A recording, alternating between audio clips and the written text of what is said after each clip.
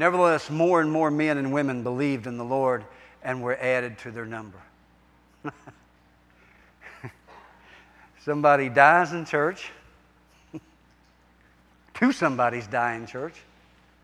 Casting out devils, healing the sick. All of the things that a seeker-friendly church shouldn't do.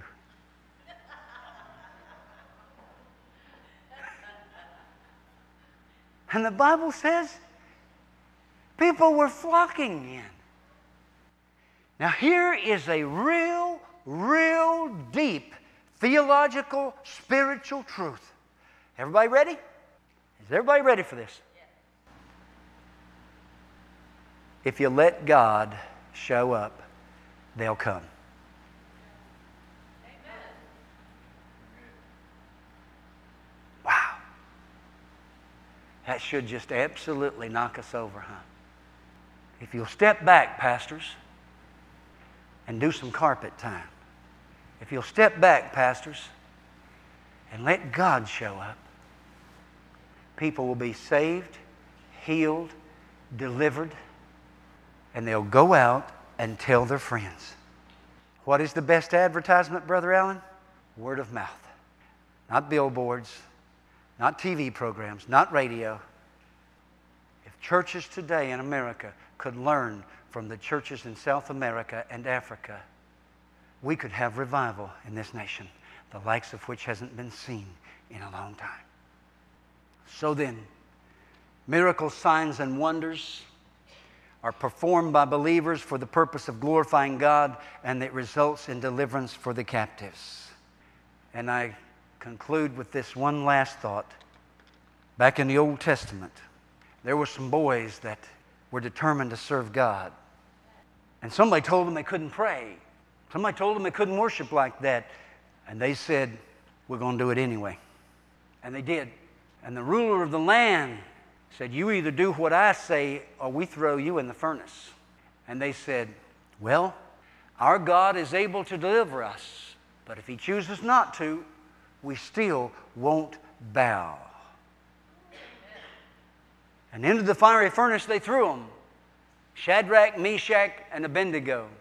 And the Bible says that God, this is my interpretation, determined to get some glory out of this thing. And so He walked in there with them. Woo, you want me to take off, don't you? God's in it with you, Steve and Susan. He's in it with you, Travis and Brandy. He's in it with you. You're not in the trial. You're not in the fire, Alan and Genevieve. God is in there with you. Just don't bow. Don't even think about it.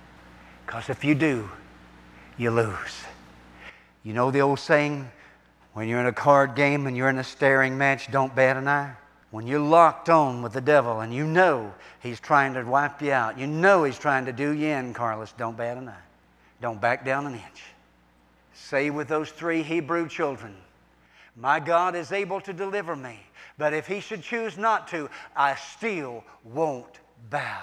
I will not compromise. This I believe. This I stand on. This I will live by. And if it means I part company with you, so be it. This is who I am. This is who my Lord is. This is what I do. And there are people who will say to you, you can't have this. You can't do this. You can't live like this. You've got to compromise some. You've got to allow some sin in your life. You've got to tone it down, Jim. You've got to be careful what you say because you might offend somebody. Beloved, it's time that the church, be full of God, be full of holiness, be full of righteousness. Stand up and be accounted by God because God needs a witness in this day. He needs a witness in this land, and it may cost us something. It may cost us a job. It may cost us some income. It may cost us even some loved ones. It may cost us some friends. It may cost us some church members. But it's high time the church stood up and said, I stand for God. I stand for what's right, and I will not compromise. So stand right now.